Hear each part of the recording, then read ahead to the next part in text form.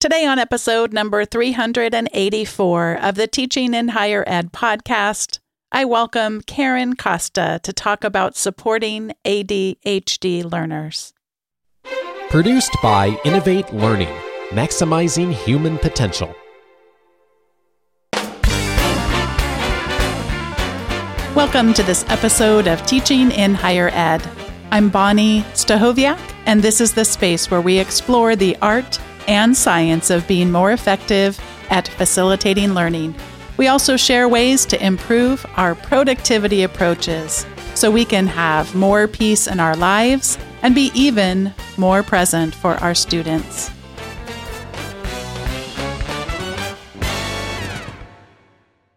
Karen Costa is a faculty development facilitator specializing in online pedagogy and trauma-aware higher education. Karen loves leading faculty learners through fun, interactive, and supportive professional development experiences. Karen's first book, 99 Tips for Creating Simple and Sustainable Educational Videos from Stylus Publishing, focuses on helping faculty and teachers to make creative use of videos in their classrooms. And as a side note, it's fantastic and you should pick it up. Karen is involved in various faculty development initiatives, including as a facilitator for the Online Learning Consortium, Online Learning Toolkit, and Lumen Learning. She spent 4 years as a regular writer for Women in Higher Education. Her writing has also appeared in Inside Higher Education, the Philadelphia Inquirer, On Being, and Faculty Focus. Karen graduated from Syracuse University with a BA in sociology. She holds an M.Ed. in higher education from the University of Massachusetts Amherst and a CAGS in educational leadership from Northeastern University. Karen has a professional certification in trauma and resilience levels 1 and 2 from Florida State University, a trauma-informed organizations certificate from the University of Buffalo School of Social Work, and a certificate in neuroscience learning and online instruction from Drexel University. Karen is also a certified yoga teacher and level 1 yoga for arthritis teacher. She lives in Massachusetts with her family. Karen, welcome to Teaching in Higher Ed. Hi, Bonnie. How are you? Doing well. I'm going to start out with a confession, though, Karen.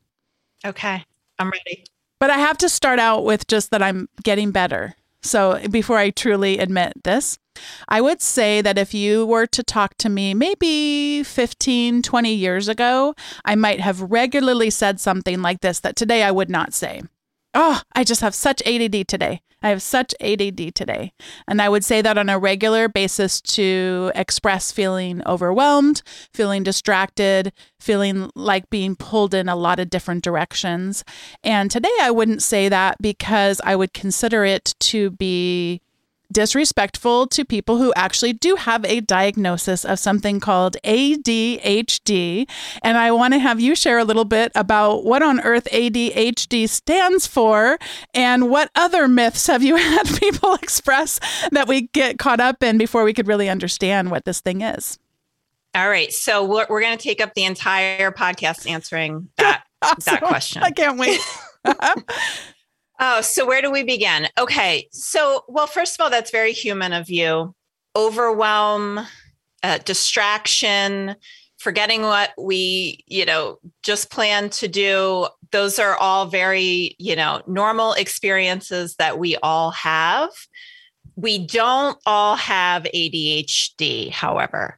So I think it's important for us to, just as you're doing, to understand that for folks who have ADHD, those feelings, among many others, are incredibly challenging. They are constant. They have been constant for folks for decades. Many times, particularly women are undiagnosed, so folks are not getting the support that they need to manage this challenge.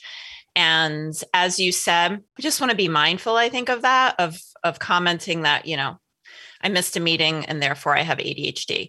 So what is ADHD? So that would be a good place to start. Attention deficit hyperactivity disorder.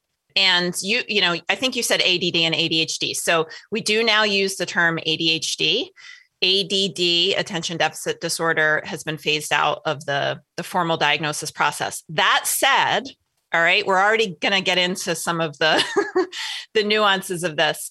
A lot of folks still use that, who have ADD or were diagnosed as ADD, still use that terminology. So if somebody says that, we certainly don't want to say, well, that's not a thing anymore. ADD is phased out. If people identify as being ADD, we want to celebrate them and support them in that.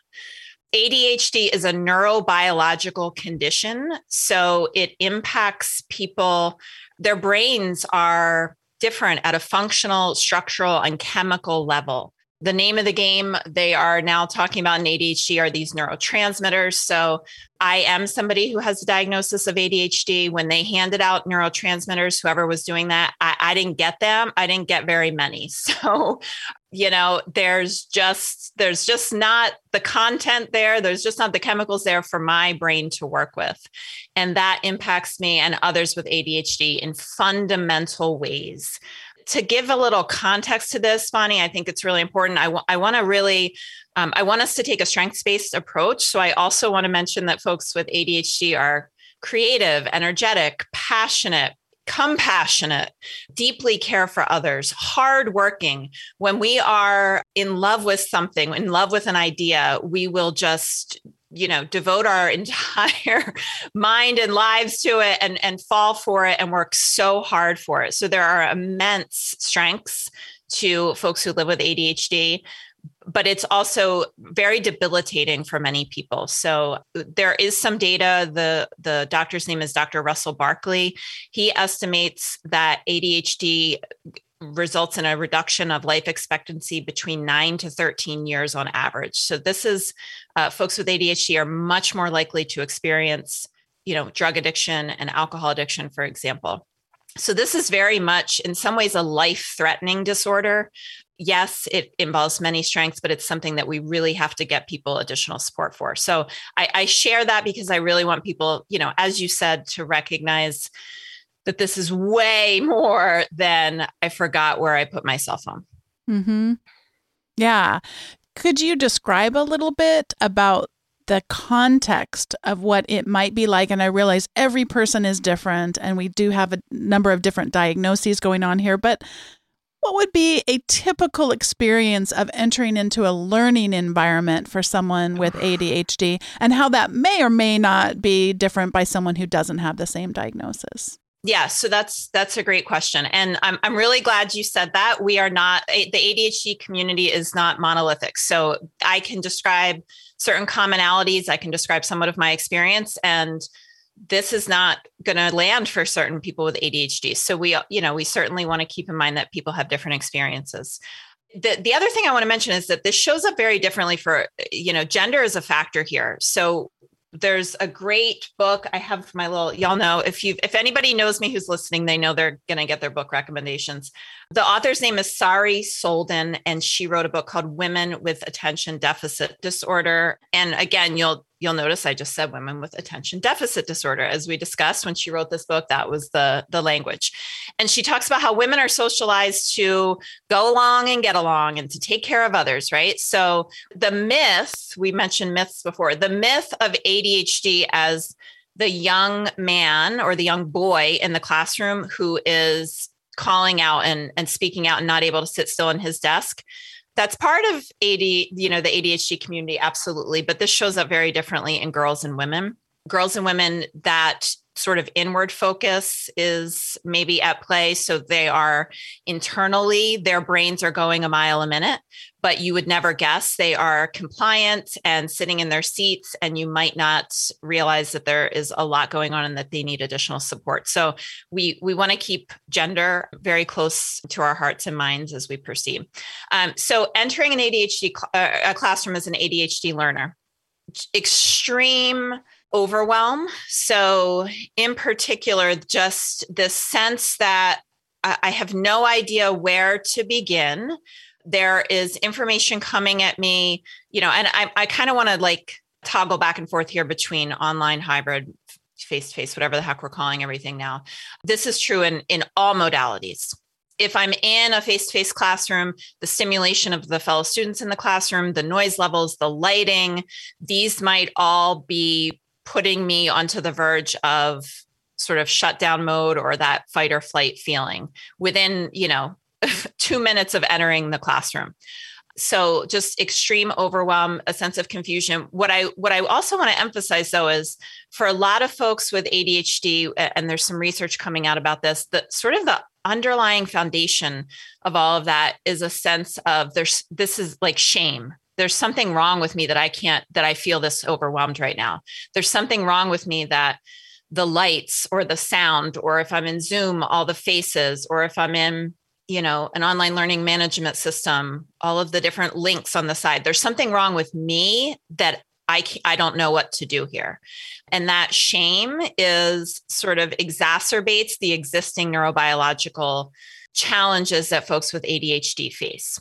So a lot of people who work with folks with ADHD, learners with ADHD, are really looking at that question of shame and making sure that we're sort of being more proactive and more direct at letting our ADHD learners know that that's a very normal, it's a very normal reaction to entering an environment when you have that trait of ADHD. The other thing I'll mention there is that there are estimates that I've seen as much as 99% of folks with ADHD also have this issue of rejection sensitive dysphoria, RSD. Rejection sensitive dysphoria is basically you get any negative feedback and it is taken as just the end of the world. So when you enter that classroom and you get the sense that other people know what's going on and you don't, and you're completely overwhelmed, that shame and RSD can combine into forget this. I give up. I quit. I'm dropping this class. I'm dropping out of school. It can very quickly spiral into shutdown mode.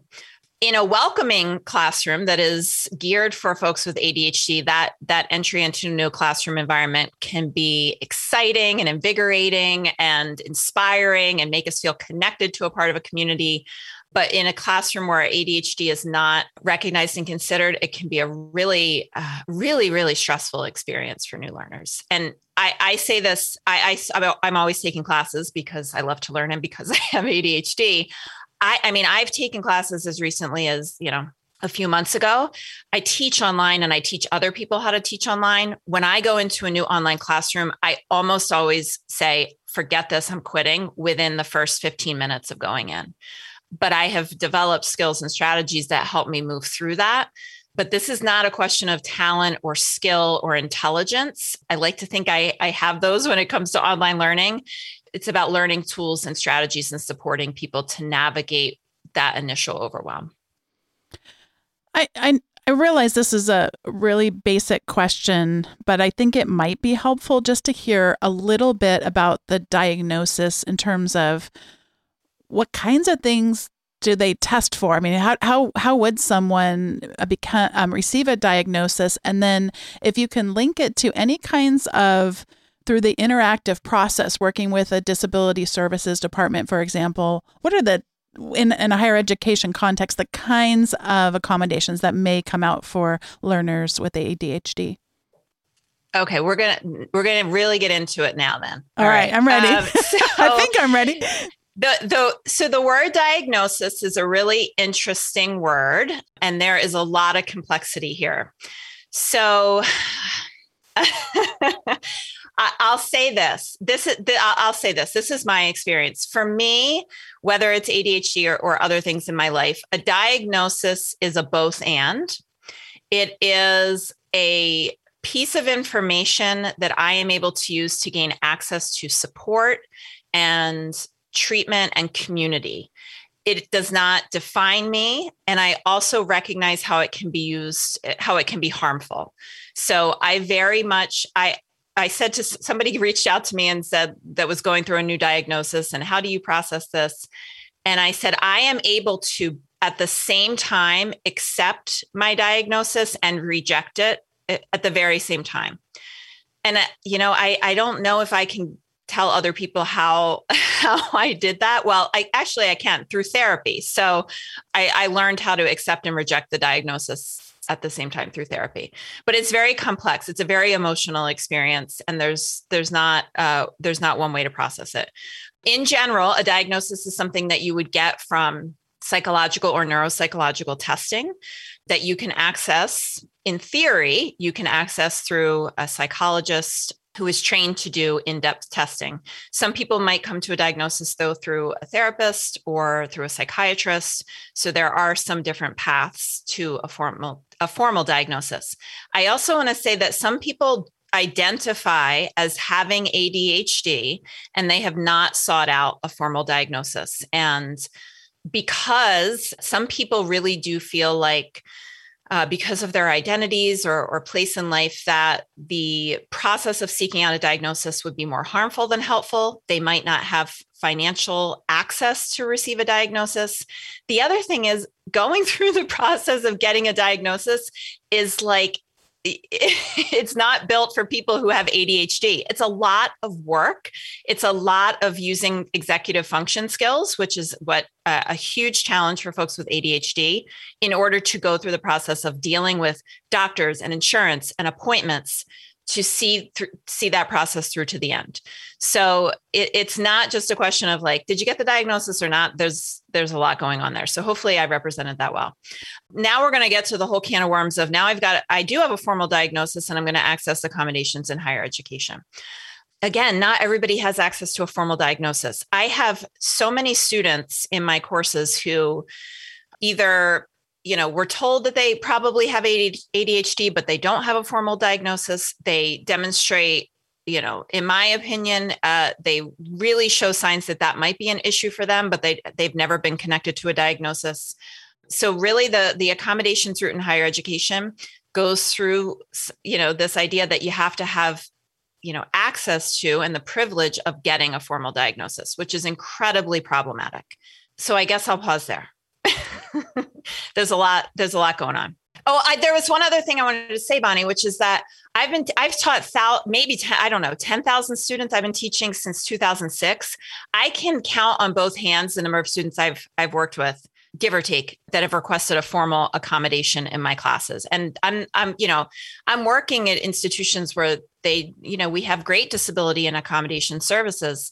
There's a lot of students in our classes with ADHD who are not going and seeking accommodations. They might have the formal diagnosis, but it doesn't seem worth it to them, or it hasn't been made clear to them how they can benefit from, or for whatever reason they're choosing not to. They're not seeking out those accommodations through disability services. There's a lot of students in that bucket. If we broaden our lens just for a moment and speak about all different types of disabilities, you've brought a number of themes up. One is the number of people who do go undiagnosed, sometimes because of a lack of means, like you talked about. Sometimes you shared about because the stigma would be, or the cost, what the perceived cost would be greater. And that's something I just think is so important for us to keep in mind. And then what I haven't known as much about is the formal accommodations. And it sounds like it's possible that it's because not many are given. I mean, that doesn't tend to be the route that either people choose to go, or that's just not the way things are landing. So it's interesting how your experience there parallels, because I again, those of you who are newer to teaching in higher education context, you're not going to ever know what someone's diagnosis is unless they decide to share that with you. But right. What you would probably receive from your Department of Disability Services or whatever it's called is some sort of a documentation, either a physical letter or some formal documentation that outlines what those accommodations are. And that is, at least here in the United States, we go through what we call an interactive process, where it's not just a checking off boxes and the same size fits everyone, but it should be an interactive process where the student is able to advocate for themselves, and also where the faculty members are able to consider how those needs might uniquely be able to be met within their particular learning context. So that's helpful. So if we move away then from formal accommodations, we're probably moving now into what is known as universal design for learning. What are some practices that we might put in place in our classes that could both be helpful for individuals with ADHD, but also, like so much of universal design for learning, the whole word universal might be universally helpful to other learners as well. I had a feeling UDL would come up, and that's a great question. I kind of take the middle path here, and this is a both and for me. So a lot of times when I talk about ADHD, everyone says, well, UDL. I do feel my take is we need a combination of UDL, and we need to improve the process of and the support given by formal accommodations. That UDL, it's not a magic cure for all of our ills. And I think we need to take that sort of more broad approach and match it with what is often the more personalized and specific and structured and robust support that individual accommodations can provide. So that said, I had to get that off my chest. One of the things I think that we need to do more of, sort of big picture wise, is I think we need to hear the voices of ADHD learners. And I don't think that's happening. There is a phrase in disability activism, nothing about us without us. And there is so much happening about learners and folks with disabilities without us on college campuses right now. It's pretty wild. So getting folks with ADHD involved in this conversation and asking them what they need is a really great place to start. I also want to, I mentioned before that question of shame, or that challenge of shame and RSD, is really, we're now recognizing that is sort of the foundation that we really have to address in order for people to feel well enough and motivated enough to use specific strategies. It's really hard to, for example, I use a tool on my computer called OneFocus, which sets up a timer and blocks tempting websites like Twitter. It's really hard to use strategies like that when you are sort of experiencing that intense shame or that rejection sensitive dysphoria. So one of the things we can do, in addition to asking ADHD learners what they need, I think we need more positive role models on our campuses. One of the models I love is a disability culture center. So disabilities on many campuses are tied to this question of getting accommodations and a deficit-based mindset. I think this idea of having a disability culture center on campus where we look at the strengths of our students with disabilities. We hear from faculty and staff who are in a position where they are able to disclose and be open about their experiences and say, hey, I've done this, and I have, I'm a teacher here. I have my PhD and I have ADHD. I have written a book and I have ADHD. I cannot remember, no one in my college or graduate career, no positive role models with ADHD, never. Maybe a couple years ago, and I got it on Twitter. So to me, this is a huge issue. We need to start hearing from folks, and we need to start changing this mindset and breaking through some of the shame. And the other thing I'll mention is this can't just be, I'm going to give folks a handout, right? So it's got to be a more consistent approach across courses and across departments. So one of the things I'll share with folks that I love, that if I was like queen for a day, I'd wave my magic wand and make it happen. Landmark University is one of the leaders in, their bread and butter is serving learners with disabilities. And they do a ton of research, and they're really at the forefront of this. They have something called the master filing system. All students in their first term are taught how to use this master filing system. And it's like time management, how to take tests, how to take notes. And it goes all in one place in this gorgeous binder. And guess what? Every faculty uses it. Every teacher uses it. It's the foundation of all of their courses. You apply those strategies across courses. So, we do have institutions that are using first year experience and first year seminar courses. Where those fall short, and we have some good research on this, is that they're standalone. We give these students these skills, but then we don't weave it into the rest of their courses. So we need some additional consistency in teaching all students these skills. It'll benefit everybody, as you said, but it will particularly benefit ADHD learners. But then we need to back it up. And we need to weave it across the curriculum and weave it into all of our courses, because it just, it sort of dies in that course if we're not giving students opportunity to practice and we're not supporting them in using those skills down the road. I have about a million more, but I'll pause there. I love it. I've got a colleague whose name is David Rhodes. He's been on the podcast a couple of times before. And if I don't mention his name, he's going to be probably just saying, hey, you should also mention, as in you, me, Bonnie, should also mention the aspect of, you talked about it earlier, but I wanted to stress again the importance of simplified course navigation. His dissertation research was on HyFlex learning, and one of the big factors in that was having simple course navigation, easy to navigate. And a lot of times you can bring in a lot of features.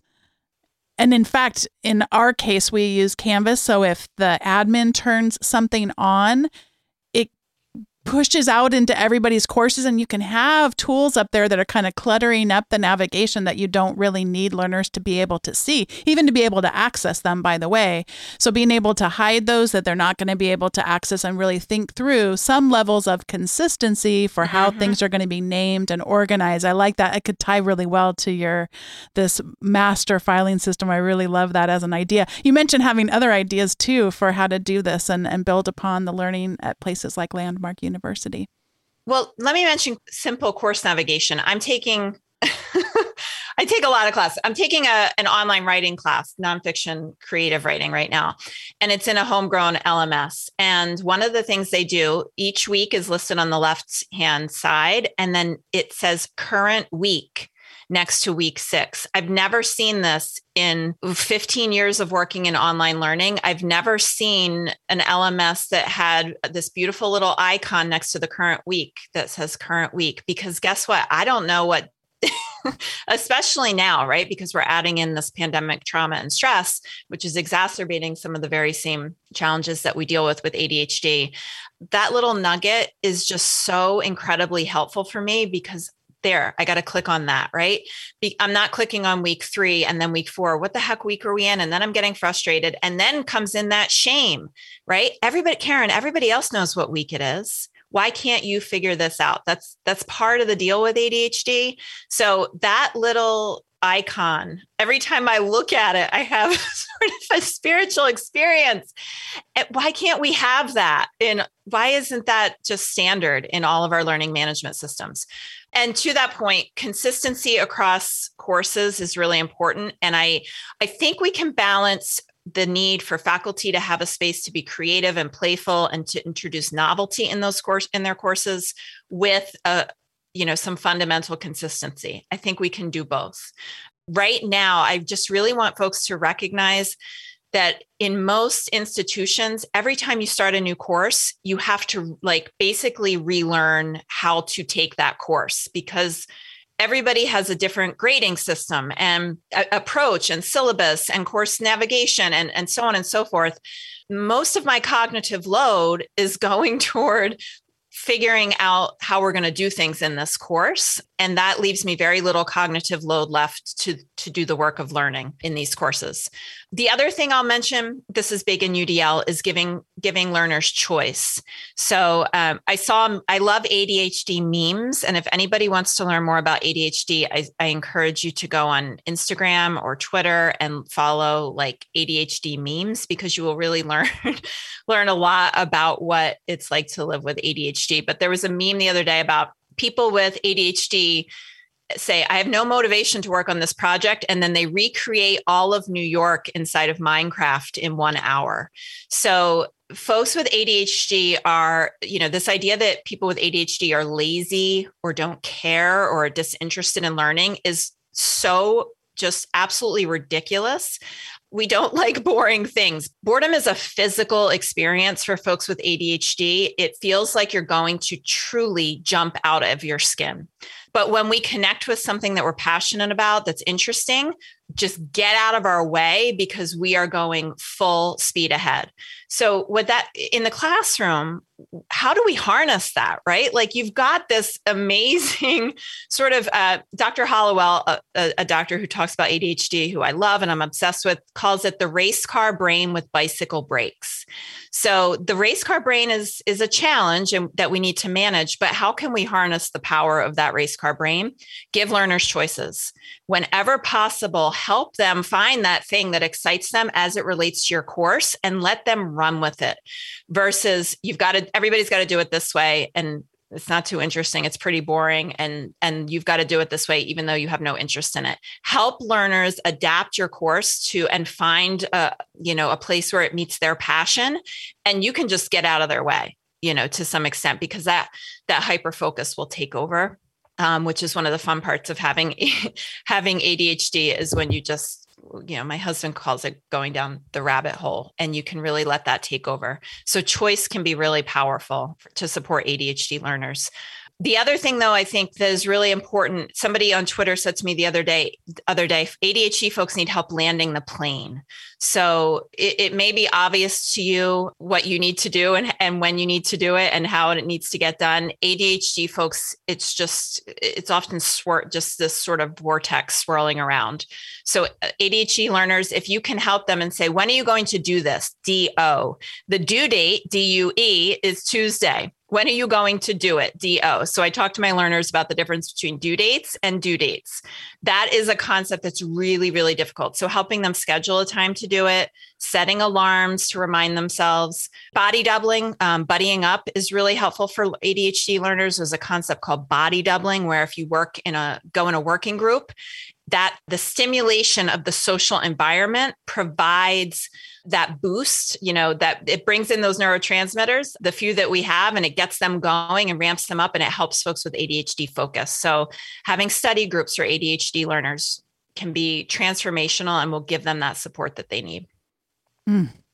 All right. Before we get to the recommendations segment, I just wonder if there's anything you might want to add about the hyper focus. That could be something new to people if they're just learning about ADHD, because I think the stereotype is the constant changing of focus as opposed to this hyper focus. Could you talk about that a little bit more before we get over to that part of the show? Absolutely. So I have another book recommendation for folks, shockingly. The book's title is ADHD 2.0. The authors are, I already mentioned, Dr. Hollowell, and I love him and I'm obsessed with him because he has a TikTok account where he posts these funny little TikToks, and he always says ADHDers should get dogs, which just I love. And it's co-authored by Dr. Rady, both of whom have ADHD and have written prolifically about this topic and others, and are I mentioned before the importance of role models. It's incredibly helpful for me and other ADHDers to hear from folks who do this work. They mention, and this is kind of a new thing in ADHD world, this concept of ADHD, attention deficit hyperactivity disorder. They propose that there's not a deficit of attention with ADHD, but rather a difficulty in harnessing attention. So there is a tendency to be constantly scanning the environment and taking in everything at once rather than on focusing on one thing. That's why I feel ADHDers are really the future. We are facing this increasingly unstable world in crisis, and people who are able to scan all of this and take it all in and make connections and be creative, I think are going to lead us through this. But Hollowell and Rady mentioned this idea of VAST, variable attention stimulus trait. So it's not that I don't have attention. I have a ton of attention. It's that I don't have those neurotransmitters and certain brain structures that help me to zone it in on one thing and stick with that. So I love that. The first time I read it, I said, oh my gosh, right. The idea that I have a deficit of attention is, and I think anyone who's ever encountered me, it's like laughable, right? Like I want to give my attention to every single thing on this planet all at once, right? I have an excess of attention and I don't know how to prioritize it and focus it. So that I think can be really helpful, and it connects to that idea of hyperfocus. When I love something and am passionate about it and I'm excited about it, I order every book about it. I go online and do all this research on it. I start writing about it. I bring it into my art. I'm talking to my family about it. That is that hyper-focus mindset. And we can really use that as an asset and to help celebrate. Like the goal here is not to make ADHD learners like neurotypical learners. The goal here is to help ADHD learners celebrate their strengths and get support for their challenges. And hyperfocus is a great example of that. Thank you so much for that. All right. Well, this is the time in the show where we each get to share our recommendations. And mine is actually one that I had wanted to share a long time ago. And you mentioned sort of losing all track of time. I can't remember how long ago it was, but a past guest, whose name is Anne-Marie Perez, she had shared on Twitter a long time ago about a poem that her mother had written. Her mother was a teacher for many, many decades. And I had set it aside and then somehow lost it. And I had it in the system that I wanted to share it, but then I couldn't find it again to share it. And I tried all my Twitter searching and I couldn't find it. And I finally gave up and asked her if she'd be willing to share it again. And she replied and said, "It's great to hear from you. I'm so pleased you want to share my mom's poem/prayer. She would have felt so proud and honored." And so it's been a while in coming, Anne-Marie, but thank you for resharing your mom's poem. And it just brings, it's so important to me, just so many of the things that she shared. I just love that she can live on in this way for us. So this is just for you. Slow me down, Lord. Slow me down. Ease my pounding heart. Quiet my racing mind. Soothe my frayed nerves. Relax my tired muscles. Teach me the art of taking minute vacations, of listening to the mind of God and drawing forth from it new light, new strength, and new hope. Slow me down, Lord. Slow me down. And that was by Rita Perez. She wrote this in 1985. We're on the same wavelength, Bonnie. So my recommendation, this was incredibly difficult for me to pick one thing. You're allowed to have more than one. Maybe I should have told you that before we started. I want to honor that, and it's a good chance. It's a good chance for me to practice prioritizing, and it led me to what I felt was, I approached this. I said, what do people need right now? And it's something that I need. So I'm sharing a book. It's called Another Book. And again, nobody's surprised by that. The book is called The Healing Power of the Breath. The authors are Richard Brown, MD, and Patricia Gerbarg, MD. And this was recommended by Dr. Hollowell, who I mentioned before, as a support strategy for folks with ADHD. So I know there are folks with ADHD listening to the podcast, people like me with ADHD. And this was, again, recommended by Dr. Hollowell as a great tool for managing anxiety and stress and to build focus. And I got this a few weeks ago. I've been using some of these breathing practices on a daily basis. What I love about it is you can do it for 5 minutes. And it combines, it's a really cool book. So I intentionally mentioned that these are medical doctors who wrote this book, but it is also grounded in all of the ancient practices around yoga and meditation. Those are all woven together with the science that we are, rapidly getting about how things like breath work can impact the autonomic nervous system. And I heard frayed nerves in your poem. I think, if I could, that grabbed me. That's what I'm seeing in folks. And what I hear people saying is, Karen, I know that the causes of this are structural failures. I know that that's what's going on here.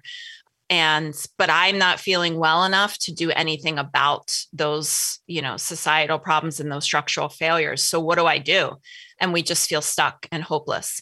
And what I encourage people to think about is just creating any wiggle room you can with little things like a 5-minute breathing practice. Forget, 5 minutes might not seem like enough. It is if you stick with it and try to do it every day. So I've been making that promise to myself to do this every day. The science is absolutely behind this, that when we do breathing work, it moves us out of that sympathetic nervous system, fight or flight, which I think we're all, I had a yoga teacher who told us many years before the pandemic, we're living in a sympathetic psychosis as a culture. And this breathing practice can move us into that parasympathetic nervous system, which is the rest, digest, heal, calm, that feels very elusive to many of us. And that 5 minutes can kind of create that little wiggle room to maybe open up some space in our lives for healing and rest and for slowing down. And for folks with, this is ADHD person approved. So a lot of people with ADHD just run in the other direction when they hear meditation. It can be incredibly, incredibly difficult. What I like about this book, there's audio tracks online, and listening to somebody else's voice really helps me to stay with the practice. Sitting alone by myself with my own thoughts is incredible. Sitting still for meditation is really, really difficult. So this is ADHD approved, but will help everybody, especially those who are dealing with those frayed nerves and sense of overwhelm. Mm. This really rounds out so much of what you shared today in terms of wanting to move away from the shame and into the strengths. And it's something that I've been thinking so much about in terms of being able to shrink things down. I talked about in a prior show that I've read so much of the science behind the importance of getting out into nature. And so it just felt the shame of like, I don't do this enough, and I don't do it with the kids enough, and I don't do it with Dave enough, and shame, shame, shame, versus now I've started sitting in the backyard enjoying nature, which I'm saying with air quotes, but you can't see me right now unless you're Karen. And then just really treasuring that. And I have also resisted meditation before because it does feel like if 5 minutes wouldn't be enough and everything. And we were the other day, one of our kids was feeling depressed. I don't mean depressed in a clinical sense. I mean depressed in a depressed sense. And just I think as they are transitioning back to in-person learning, just all of the exhaustion that can come from that feeling. And so I all said, we're going to get in the car and we're going to go to a park, even if we don't want to. And it was really upsetting for one of the two children. So we were talking about depression and what is clinical depression, and then what is regular depression that so many of us experience on an average of between 2 and 3 days a month, all this funny stuff that you talk to with a 7 and a 9-year-old. But we were saying, what are the things that we could do to help our bodies not feel depressed? And I just cracked up because our daughter, who is 7, says, well, we can breathe. We can use our breath and we can breathe in. And I just thought, I always love when they get to a certain age and they're not with you all day. And of course, even if they're just watching things on, YouTube or whatever, you go like, where on earth did you hear that from? What a delightful thing. And I think I need to be listening to whatever it is. I think some of this might be coming from their school, that kind of thing, but just so good. And 5 minutes, yeah, what a difference that could make. Our drive to the park wasn't more than 5 minutes, but we grounded ourselves in the ways we can take care of our minds and our bodies. Was really cool. So thank you for helping us shrink this down a little bit. It sounds like a really good book. And that, that's evidence that I think the kids need to be in charge rather than the adults. I'm gathering that evidence.